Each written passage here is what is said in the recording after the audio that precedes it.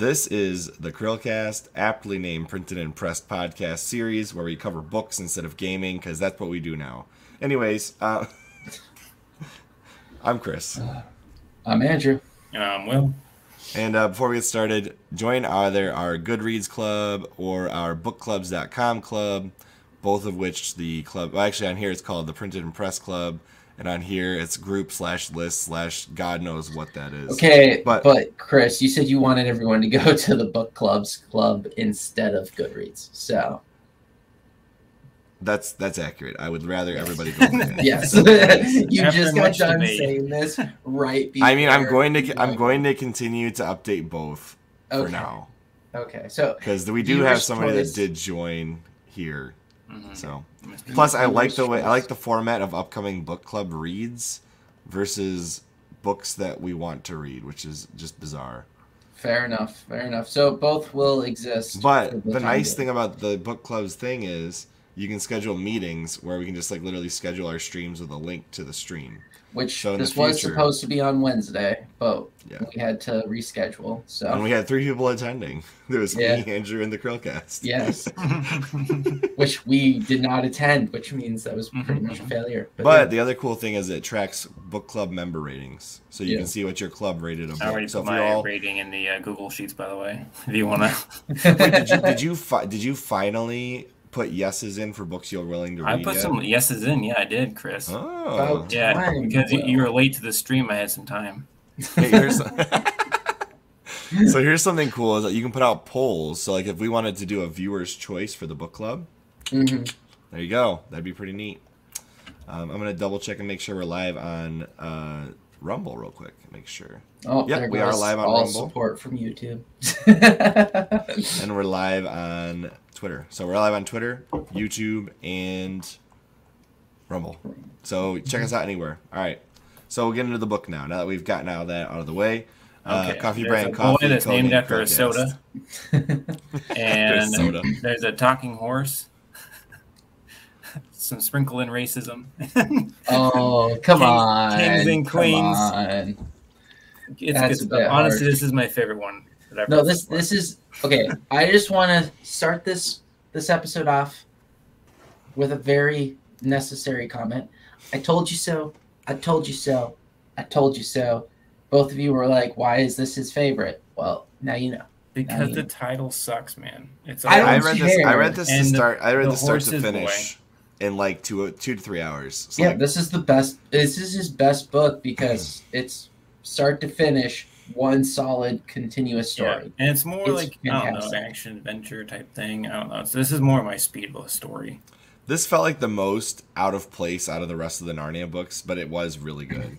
But it's also 100% necessary for understanding who the Collarmen are later. Mm-hmm. Yeah, I'm not saying that he didn't have to write it. I'm just saying like and when you look at all the twist in the end. What? No one saw that. I mean, I saw that coming. From a mile away. I mean, when I was a kid, it was a little bit more shocking. But, you know, now that I'm an adult and I'm reading this book, I'm like, oh, clearly he's the twin of the prince. Yeah, anyways, I mean, when you look at who the audience it's for, you know, it's a really good Trap to Kill children's book, you know. Mm-hmm. Yeah. I think that's... But where do we want to start? Because, I mean, I think this book actually does have a lot of good little lessons spread within it. It's a little less obvious compared to the other ones, but make sure your dad is actually your dad. I mean, in fairness, what if he isn't? Will? What's wrong? Kidnapped as a baby, Will. All right. If you're getting chased by lions, stop and ask if it's Aslan. Make sure when you're chased by lions, it actually is plural, not singular, right? No, but it's like he is. It's really nice how. Not nice. I guess it's interesting how they started off with him being a slave. Mm-hmm. And then the horse is also a slave. But then, you know, Narnia, so it can talk. This book is kind of like a cultural lesson to children, I think, about, at the time, the difference between, you know, Christian West and Islamic East. Yeah, that's kind of what he's doing here, with right? C.S. Lewis, I mean, that makes total sense. He would have definitely have put that context into his books. Whether you agree with it or not, that's not the point. C.S. Lewis would definitely put that into his books. I mean, it's clearly talking about the Turks. I think that's a safe statement to make. Well, I think when you just look at the attire he puts them in, it makes sense. And the names. Well, also the era that he lived. Like, when you think of it, I'm saying when you put it in context, the way he describes them, he's definitely basing them off of a real population of people. Mm-hmm. Yeah, I mean, also the way when you think of how slaves were treated, that's very much how the Ottoman Empire was a little bit. So, not the most shocking. What did you guys think of the start? The start of the book? Yeah, just like how. I guess I thought it was pretty clear. I thought it was pretty clear that the dad figure, or whatever you want to call him, treated him more as a servant or slave than he treated him as a kid. And so it was pretty clear that either it was either rough culture, or the kid wasn't actually his, one or the other. Well, just the way he was so fast to sell him, though. He wasn't fast to sell him. He wanted to get the most money out of him. No, he was fast to sell him. But, that's still the same point, that clearly not his kid, because he wouldn't be like, yeah, I'll sell him. I don't know. I guess it really depends on, the value of children and the fact that he didn't have a wife. As Chris has the only one who has kids here. No, what I'm saying is... No, I mean, he has spares. Here's the stop. When it comes to historical culture of children, right? A lot of years went by where children were looked at as more of commodities than familial units, and it's kind of bizarre. I think you read through history of. I think you got that a little mixed up, though, on some level. Parents who couldn't actually afford to take care of their kids would put them into servitude. Yeah, right. That's what I'm saying. Not slavery. It's not the same thing, right? Depends on how you look at it, but yeah. There's varying levels of service to a lord or a lady. They generally would have much nicer food and clothing and housing. Indentured servants, though, also had an expiration date on servitude. Did they, though? Yes, they did. Unless there was a lot of. Okay, unless you were in a thing where usually what you're talking about is usually a thing where they were like, oh, your room and board is ridiculously expensive, so you have to pay this off now too, and you're actually going further in debt by working for us. That type of deal. Yes. But that's also not the norm.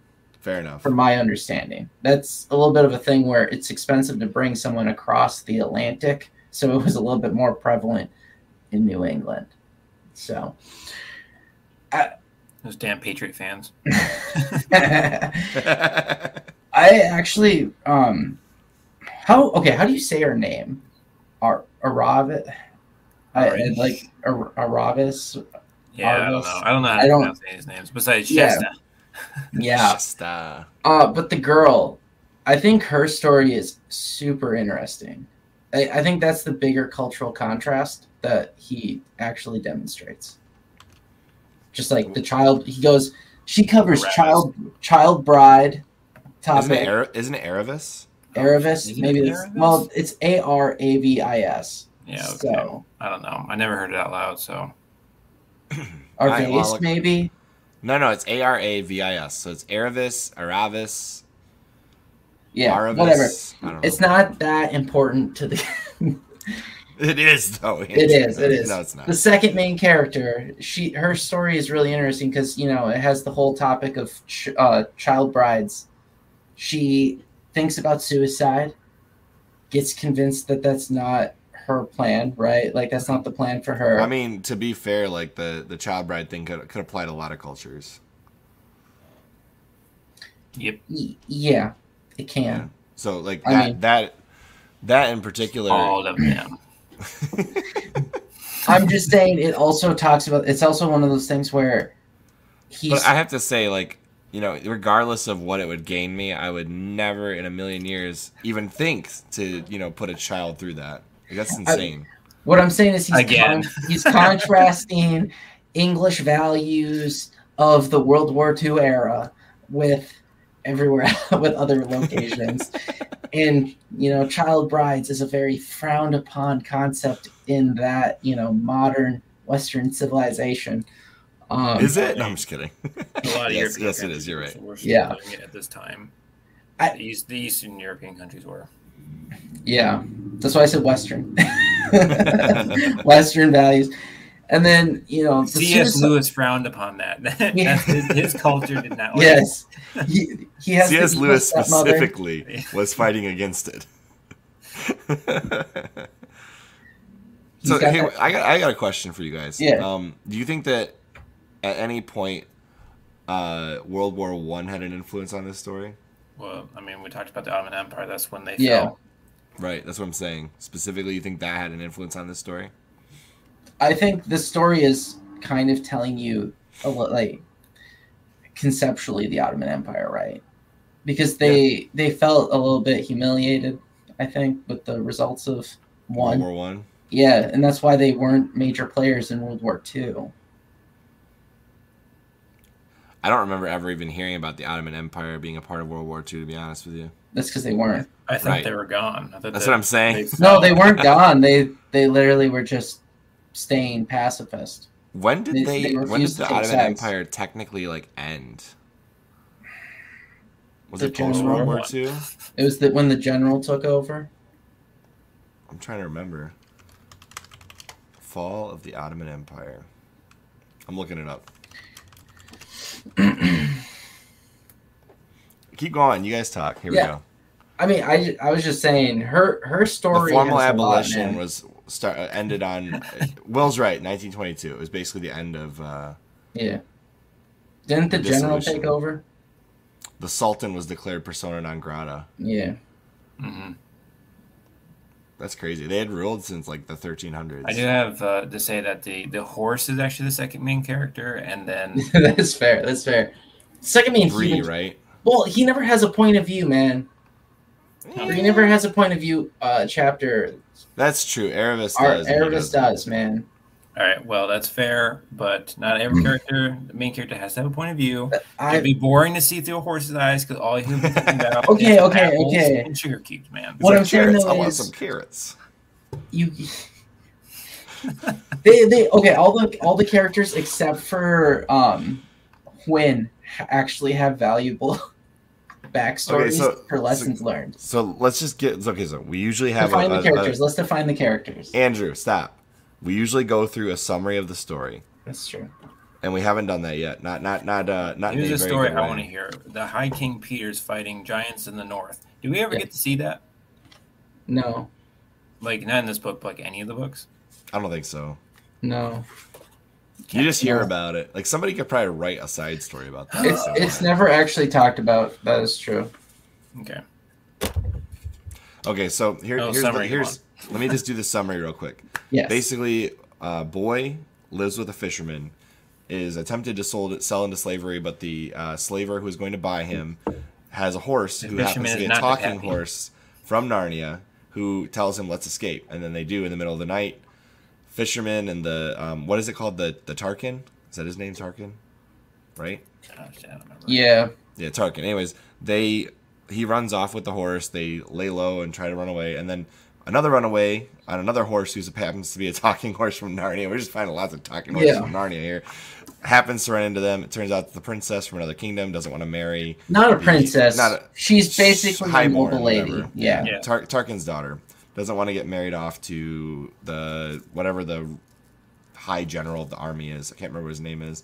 He's more like he's like the main chancellor for the Sultan. Yeah. Anyways. Yeah, he's not really.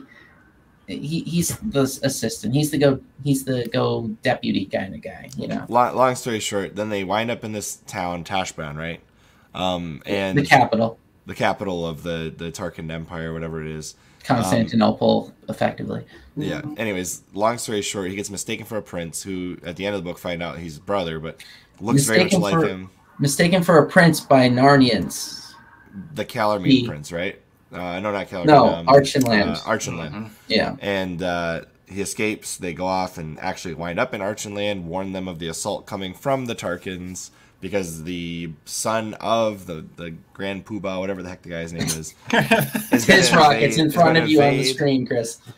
Is going to Tizrak, yeah. Yeah. Is going to invade Archenland and then Narnia proper to steal Susan back, who he's angry about because he was disgraced. She left him, and essentially they lose because they were warned ahead of time. Archenland wins, Narnia never gets invaded, and they find out he's the twin and he's the king after the dead dies. Of Archenland. Yeah, of Archenland. Yes, of Archenland. And they have he's a twin. So. All right, there's your summary. That's the best I can do. Well, that summary sucks. No one's gonna want to read it now. No one wants to read this. But is there anything you guys want to add to that summary before we move on? You missed Aslan, didn't you? Oh, Aslan, yeah. Aslan is constantly chasing Jesus them. Jesus is in this one too. He's guiding them. Yeah, he's guiding fear. them. And you missed the part where you missed the part where the whole reason they get there to warn them first is because I diminished Erebus's role. Yeah. Yeah. Yes. He gets Erebus. He overhears the Tisroc over there talking about how the sun can go invade because he's slighted and everything. So yeah, that's how that goes. That's how they know. Just like how Shasta over there knows that they have to go a specific way through the desert because his dad is horrible at naming kids. Like it's cultural, dude. It's so cultural. Dumb. It's the dumbest naming convention I've ever heard. Corin. I mean, dumb naming convention. He could just stay Shasta for all I care. Shasta. All right. Long story short. Soda, right? I don't think so. No, you're thinking of Fanta. No, I'm gonna look this up. You guys keep talking.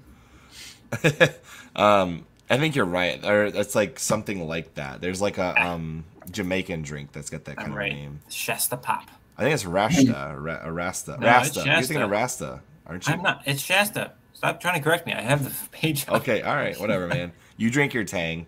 All right. So what did you guys like the most about this book? What about it do you think is, for example, I think this is probably the best one of the series so far. Magician's Nephew, Lion the Witch, Ward, Road, Horse and His Boy. This is the best.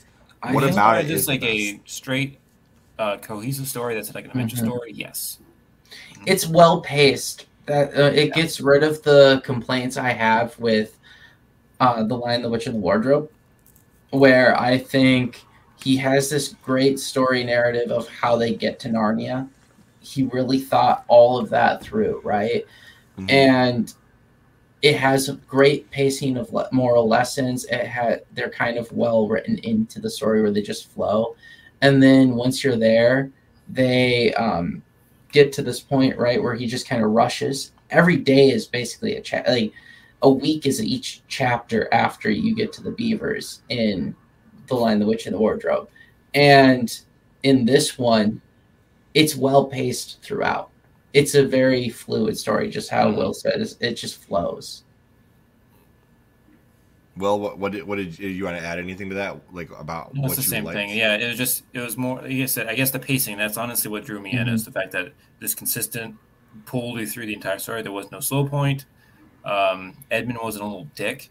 I do think the characters are very, very compelling characters. The dynamic between them all. It's very camaraderie.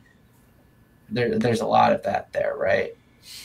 I felt like the reveals throughout the story were at the right points too. Like I like any reveal in there it wasn't like this anticlimactic, yeah, we get it, dude. It was like at the time the characters are finding out about, like, if I hadn't read the story before, the time the characters are finding out about it, it was the right time to find out about those. Aslan was being a little weird. Just a little bit. But when he explains himself, other than him slashing Erebus, I thought that was totally unnecessary. No, that was a good Let me teach you a lesson, woman. He slashes her. He's like, this is what happened to your maid. No, I mean, it's like, the fact that she had to experience the retribution for what she caused someone else, like the false witness concept, like, I don't know. I feel like that's very fair. Aslan's like confession by fire. Aslan's just tired of always having to deal with kids. They did say in Lion, the Witch, and the Wardrobe that he's terrible but great or something like that. Yeah, something along those lines. He's not described as nice ever. Yeah. No. But C.S. Lewis nailed that one. Yeah, he's not nice. I love how he wrote this because you still want to see the universe, right? It's something that as you envision it, it's still spectacular, the world building and everything. So despite the fact that he's also peppering that very draw you in universe with little cultural tidbits that you would say are very questionable moral as far as morality goes, it's not like he's saying that they're just complete terrible, right? He's giving them their due all throughout. They're still a great empire.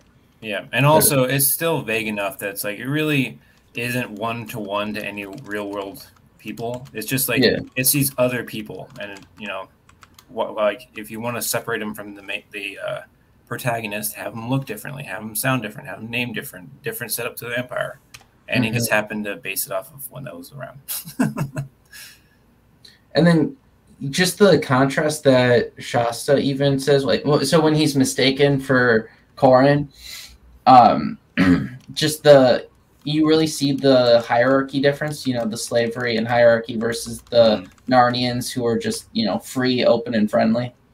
That whole concept. He really contrasts it, but he doesn't know. So he also makes massive mistakes he didn't need to make. Mm-hmm. I think it's funny that his brother absolutely didn't want to become king. He's like, I just want to fight. He's like Fred and George versus Ron Weasley. Like he just wants to mess around and do his own thing. So, who's your favorite character? Do you guys have one? Honestly, no. I just like the book. Yeah. I just really like the story. They're kind of a package deal, aren't they? I think this one in particular. Like the other books that we've read so far, there's a couple characters I really liked, and there's other ones I freaking hated. Well, hate is a strong word. I disliked them. Like sometimes the motivations are annoying, or just the way that they're written was annoying. Well, they're written for a purpose. Yes, they come off as being written for a purpose. Yes. Whereas this one, like you said, I think you summed it up perfectly. It is a package deal, so they all play off each other. Like the story is about the group, not necessarily just the individual. Mm-hmm.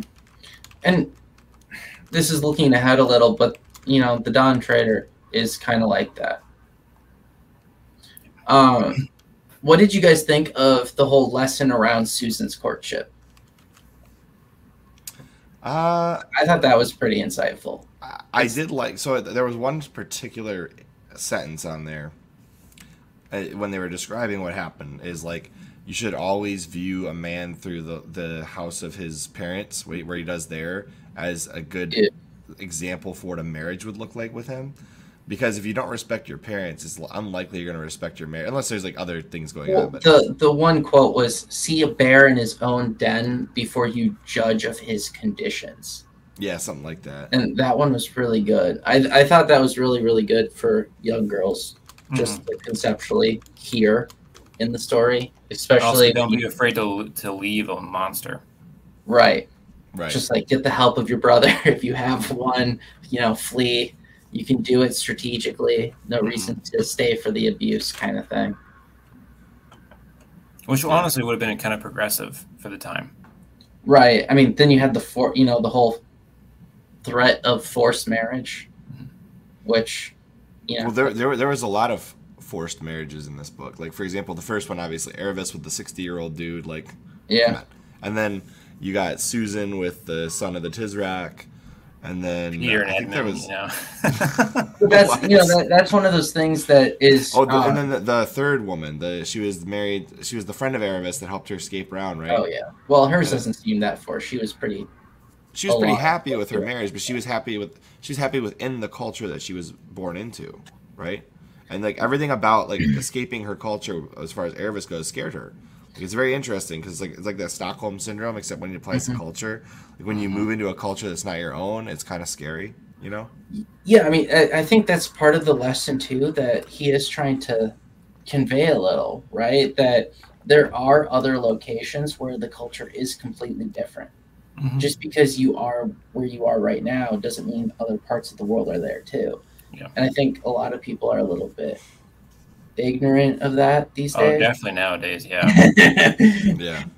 I was trying to say it delicately, but yeah, you have these people who will go to all these other countries on vacation, and you're just the person on vacation, man. Like, you're not actually experiencing the culture. You don't see the dark side of what it is. So you're just seeing this like, oh, it's different, it's exciting, it's something to learn, but it's like there's usually a darker concept there underneath that is not the same. You would not necessarily like it there. So right. Yeah, if you leave the resort, it's a little bit different. Yeah. Don't leave the resort. That's usually the first advice the hotel tells you is don't leave the resort unless it's with like the resort tour, right? So like for example, when we went to Jamaica, they said don't leave any of our tours or leave the resort, or you know we can't guarantee that what happens to you will be within the confines of your expectations. I won't tell you where, but one place I left the resort because I was there for a wedding, and they're like they're locals. I saw a dog being skinned and gutted from a tree. Oh dear Lord! And that was interesting. Probably scarred you a little bit, I bet. Yeah, dogs are friends, not food. like the shark quote. Yeah, from Nemo. Exactly. Fish are friends, not food. What did you guys get out of the warhorse learning a lesson in there? Because remember, and being humbled.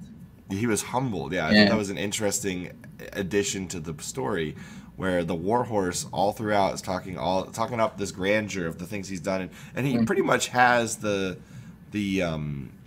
what's it called? For example, the war medals to prove it. Right? He's got the receipts. The receipts, exactly. And at the very end, the lion chases him, and it just kind of proves his. I if I got chased by a lion, I'd run too. But then, of course, this little boy, I guess he's not that little, he's probably a teenager. No, turns around and. Dude, he had to be young. He had to be no older than 12 tops. I have a hard time judging how old he is. But the way they talk about the child marriage thing, it has to be. Aravis could have been younger or older than him. We don't know. They were about the same age from the way it's written. Okay. I think they're about 23. Well, they're like an American 27-year-old today. You're talking about maturity-wise, yes. Yeah. But are you talking about like the readability of this book for the average person, or you? No, that's like the average. No, he's in America now. Yeah. I love how he's humbled, because he's really cares about his image prior to getting there, right? He needed to be humbled before he can go into the realm of Narnia. That's his redemption, not necessarily redemption. That's almost like is retribution the right word to say for that? Like he also needed to, repent his sins a little. Yeah. In advance. The other aspect of that horse that was funny was, at the end of the day, he was scared of showing that, like letting his freak flag fly with like rolling on his back and stuff. You know what I'm talking about? Right. Like he's worried that the other Narnian horses will look down upon him, and so like nobility matters to him, and the fact that he may not fit in the country he wants to move to, but he knows that that's where he belongs. Right. I mean, he also has the lesson of listen to your parents a little when you're young. Just go get kidnapped. Right. Yeah, he didn't listen. That's true. That's actually a great lesson too for children.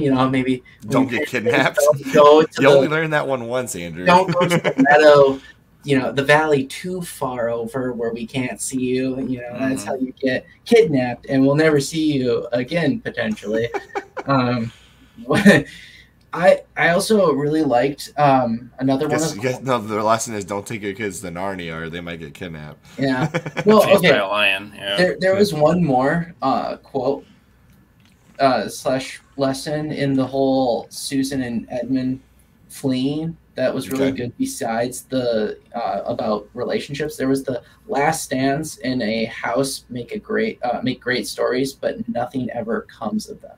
That one. Yeah, that's a good point because they were going to fight out of the house. Yes. Yeah. Mm-hmm. And they were going to lose in a way that meant nothing. It's not like you were fighting for someone to escape and you were holding the last stand. Yeah, it's not like we're holding the bridge so that they can escape and now mount a counteroffensive that's going to win the war. It's just it's like my sister didn't want to marry this dude, so we fought in a house and died. All of us died, right? Well, except for her, and she still married said dude. Yeah, that's true. She lived in captivity the rest of her life, right? So that's one of those things where it's like, okay, sacrifice is good, but do it smartly. Okay, Yeah. Don't be an idiot. Be Yeah, intelligent. don't throw away your life for nothing. Yes. Right. And then there's a couple references to donkey milk baths. See, I felt like that commentary was a commentary on, shoot, what's the fort in Texas that was held during the Alamo. fights? The Alamo. Yeah, it was like an Alamo reference almost. Yeah. Because Davy that Crockett, serves a like that's the purpose only still. story I know about him is that. What? That He serves a smiled a purpose, bear out of a though. tree and killed it with his smile. I don't know that story. I just Actually, know that's about not his true. last name. He got distracted. He was trying to, after he smiled a raccoon down to death, he was going to do it to a bear, and then he was distracted, so he had to kill the bear with a knife. I know there's like songs and stuff about Davy Crockett, but I'm not going to pretend like I know them. Davy Crockett. And we're claimed by the American federal whatever owns that song. That was not sung with nearly enough. What about the so you kind of brought it up where she had to leave her friend behind, but well, she didn't have to. Her friend chose not to go. no, but yeah. So I was gonna say that there's kind of there's the whole belief about how powerful the Tizrock is and everything, and they're kind of brainwashed.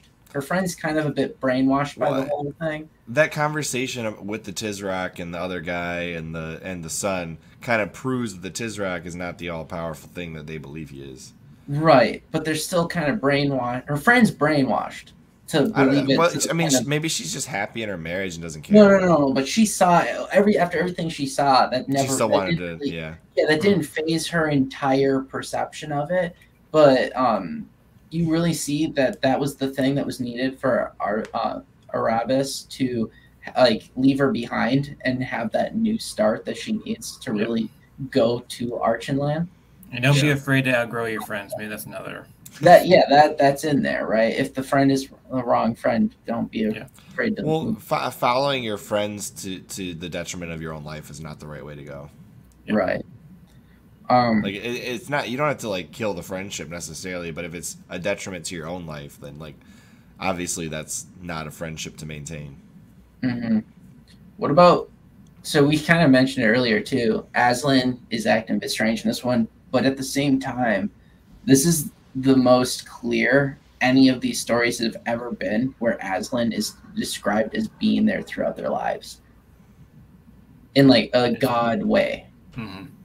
Right. Well, and I like how he's like, I was the kitty cat. Right, yeah. But you have to see the beauty of how it was done, right? He's there through everything with them. I never abandoned you. Yeah. Don't overlook it, Chris. It's I don't know. I would have sure just been your like, ship was what guided the to hell? shore. Like, why would you let me be in the captivity of the fisherman? I mean, that was almost like a Joseph King of Dream. No, but he needed to. Dreamcoat story, kind of. He needed to. Like, I let you had be the captured prophecy and because you were everything, you were made for more greatness. No, but there was the prophecy. He does save Archenland. That's what I'm saying. This story, if I were to relate it to one of the Bible stories, it's almost like the Joseph story, with Egypt and the Pharaoh and everything else. Yeah, his twin brother tried to kill him. I definitely in saw the that. womb, they Yeah. came No, out it trying to didn't. strangle each other. Yes. I mean, minus the brotherly love, But all of these characters, as we already mentioned with Bree, they all had their flaws that they overcome. Yeah. Mhm. Right? Every single one of them has flaws, and they're all overcome throughout that journey. Mm-hmm. So that's part of the. I think that's part of the reason I like this one too. Is none of these characters come off as perfect. Nor should they. Yeah, but they're a package deal. They all have their flaws. They achieve, I guess, great things. You would say. Mhm. And it's just a well-written story. Did you guys catch the ending where his father is talking about the importance of law, even to kings? It's a very Magna Carta Englishman take, eh? I might have. What did you say? Repeat that. Sorry. So at the end, when Shasta becomes Kor, and he's with his father, he is told the importance of the law, even to kings. So all the good and bad, basically that it's a curse. If you are a good king, it is a curse to be king, because it is not actually that beneficial. You have to sacrifice more than anyone else because you have to uphold the law. Oh yeah, that was an interesting lesson on being a good ruler, because the best rulers are loved and feared for the same reasons, basically. Yeah, I mean, you also have to be, the best dressed starving person. Yeah, exactly. During the famine, like there's a lot of good lessons there, where it's like, if your ruler's not being a bit humble and upholding the law above all else, then he's not a good ruler. Well, I mean, it's like the difference between, Gondor with Wormtongue in his ear and Gondor with Wormtongue gone, right? Rohan. Bad ruler. Rohan. Come on, man. Rohan.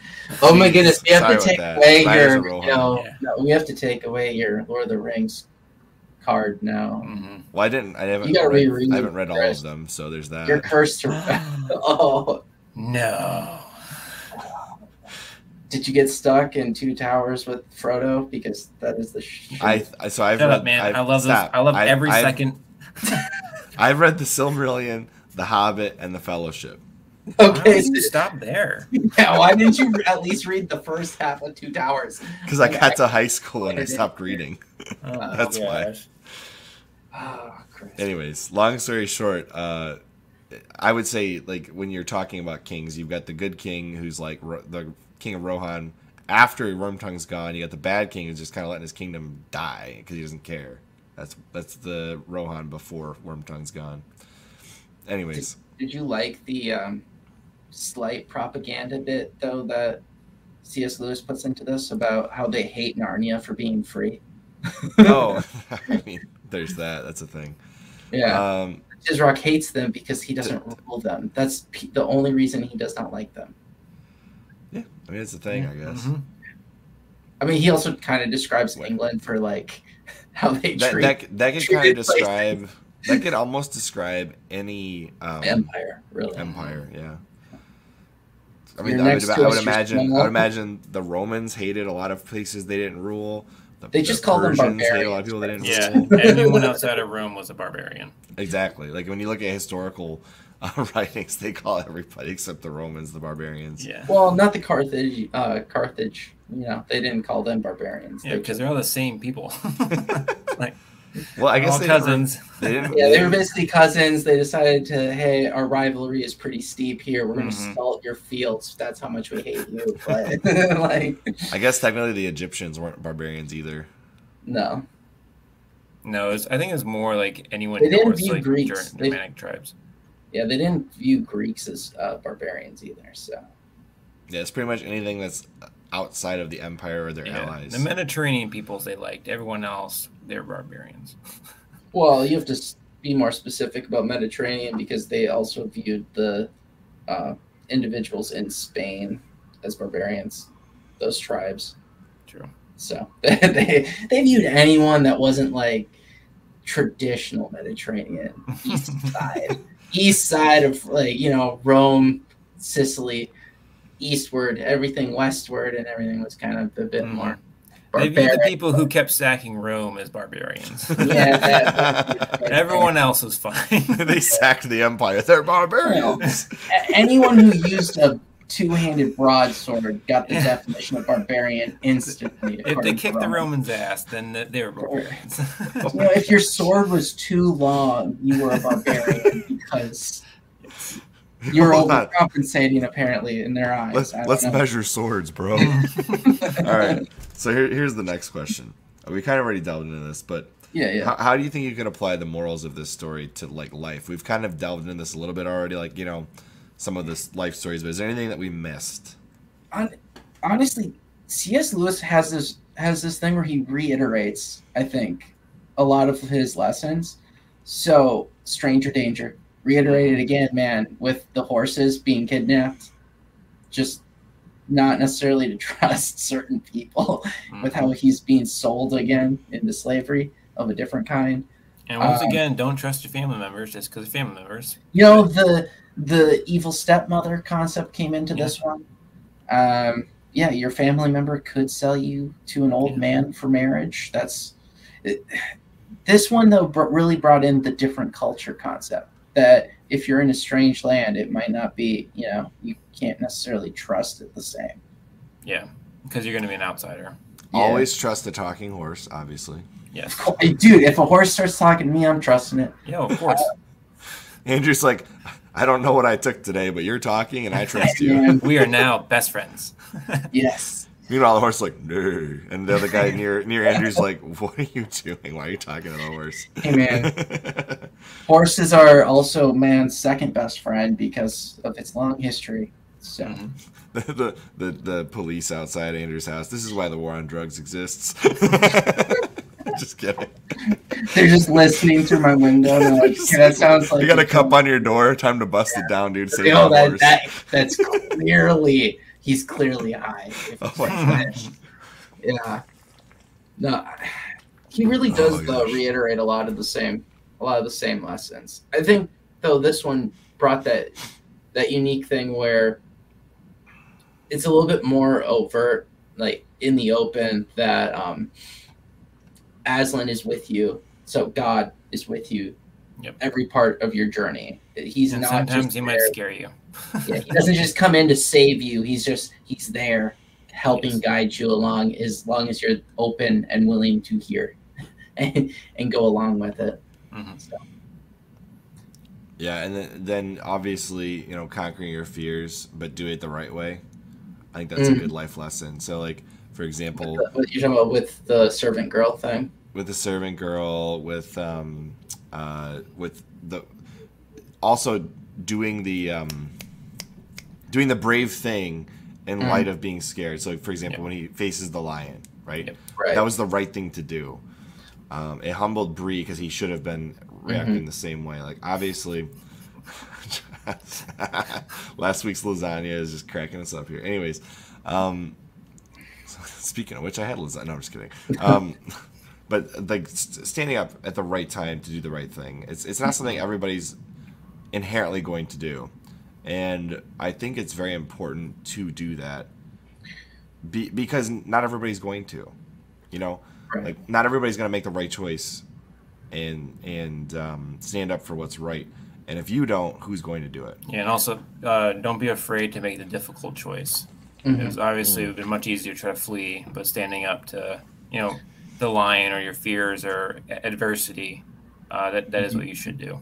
Well, enduring adversity too, because like I don't think we should overlook how Aravis contemplates suicide. Like I think that's a huge part of the story that I forgot about that. Underrated, right? That's a massive lesson for a child, I think, to hear. Like when you think that your life is over to that degree, there's still a path forward. There's a journey that you can take that makes things better, but significantly better.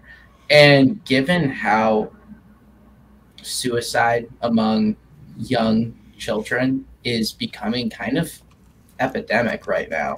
They're getting some randomly young kids, probably tied to social media a little bit, not a little bit, a lot of it.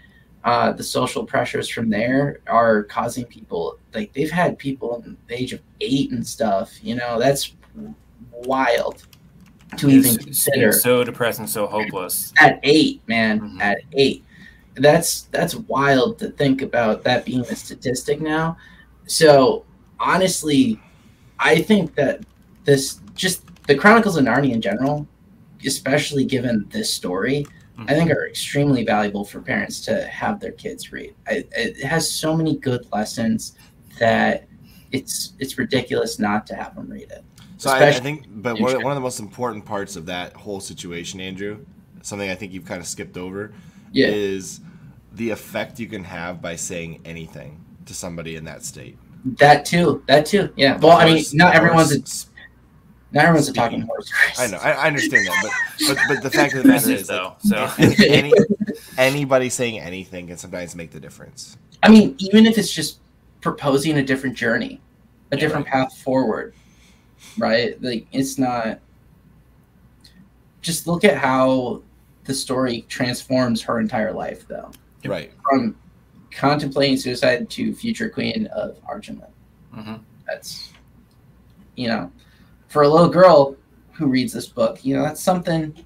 Everyone wants to be a princess, right? You can't diminish the journey of Erebus, because it is really it's it's equal to Shasta's. I think it's worse than Shasta's, because Shasta's not going to get raped. No. What I mean by that is, like, if they're modeled after the church, of her story, the importance of her story cannot be diminished below Shasta's. Yeah. Also, I think this is also important. She is basically the tomboy princess that you don't get from Disney. Think about it. She's basically a Mulan-esque character. As far as they actually did a pretty good job with the Moana story. Okay, I'm saying traditional, man. Traditional, the older ones. I'm just saying, like, in general, like, Moana was a pretty good modern take of a more tomboy story. But yeah, this one, it's still it's just a good story, I think. Yeah, I would rate this a 5 out of 5. That it's my favorite for a reason. I remember this being my favorite. This one stands alone above a lot of the other Narnia books. I give it a 5. And it is standalone. I think that's kind of an important thing too. If you wanted to read this as just this book, you might not necessarily understand who some of the characters are. They give you enough context. It's not that big of a deal. Yeah. I don't know. I feel like you might need to at least understand what Narnia is and, like, Aslan and stuff. I mean, but the horses wishing to go there, being talking horses, they give you enough context that, like, you don't. I mean, to be fair, a lot of these, like, a lot of older fairy tales, you have no idea why they want to go to this different fairy tale land, and I'm just saying, it's a book you could read on its own. Eventually, read the rest of Narnia, and you'll still find yourself wanting to go back to read this one. Yeah, especially with the additional context. But, like, as far as this book goes, I would say that the moral lessons from this one, just generally speaking, stick with you, because even before, when we were talking about these books, oh my goodness. But yeah, what I was going to say is, when we were talking about reading these to begin with, this is one of the books that I clearly could still remember. Like, all these years later, this is one of those books that I could remember the general theme of the story and the moral lessons in it, and appreciate it still, with another read through. So I can't recommend it enough. I know you were saying you would give it a 5 too, Will? Yeah, I would, for sure. I give it a 5, so I think this is going to be our highest rated book so far. Wow, unanimous 5s? Mm-hmm. Well, again, I'm judging as a children's book, and within the Chronicles of Narnia, I can't make that caveat. But yeah, no, I really enjoyed this one. I mean, in fairness, Chronicles of Narnia, for what it is targeting, is probably a 5 out of 5 series in general. Yeah, I mean, how many stories have the level of moral depth that C.S. Lewis just combines with children's stories? I wish I'd read this as a kid. I would have really enjoyed these books. I learned a lot. What you just said, Chris, is very true too. It's hard to really appreciate how much he does pack into these simple stories. I think that's just, you can't say enough about how much is packed into it. It's under 300 pages, and it has so much to it. C.S. Lewis was a master of stories of this caliber. Mm-hmm. Yeah, no offense to Tolkien, but, you know, he's kind of... Tolkien wrote half of these books, but, you know. Well, to be fair, that's why this one's actually that good. Because they bounced off of each other quite a bit. They bounced off of each other, but when you have to go off of their writing style, well, let's just say that Tolkien is a little bit more work, okay, to read. Hey, he created not the Hobbit, like an actual civilization with actual languages and stuff. The Hobbit is freaking hysterical. If you go back and read it, no, it is. I've reread it. It breaks the fourth wall all the time. I want to read The Adventures of Tom Bombadil now. I don't know if I like that character, other than the fact that Andrew God of the Hobbits. God of the Hobbits, yeah. Oh man, Narnia is an obscure manga by renowned Brazilian writer T.S. Eliot. Okay, I just gotta say, shout out to last week's lasagna. We're into like the audience discussion / comments, but we appreciate you from back when you were number 269, and you're still watching us with our migration to books. So I appreciate you. All right, and Wubio as well. We finally have nice weather. I agree. I had to put up an umbrella today because the sun was too hot. Anyways, no, I'm just kidding. Well, my weather's subjective where I live. There's a lot of rain. All right. The last thing I want to point out before we end this tonight, because we're gonna cut it short tonight. We're gonna have fun with this one and just cut it short. Is next week we're not doing a book. Next week it's either gonna be Andrew and I and Will haven't decided if it's gonna be gaming or if we do a traditional podcast next week. We're gonna see where we go with that next week. But following that, the next book is Will is excited. Selection. Oh, what did I pick again? Hold on, I know what it is. I'm blanking on it. Apocalypse Never. Yeah. And I have to say, he got me with one of the chapters because there was a discussion there.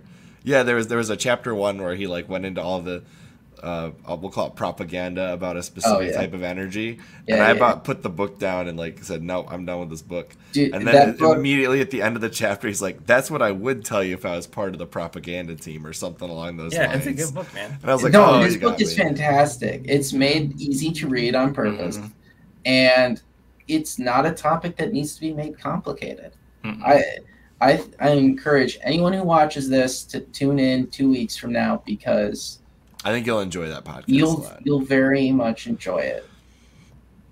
Yes, 100%. And if you read the book in advance, you'll enjoy it even more. So,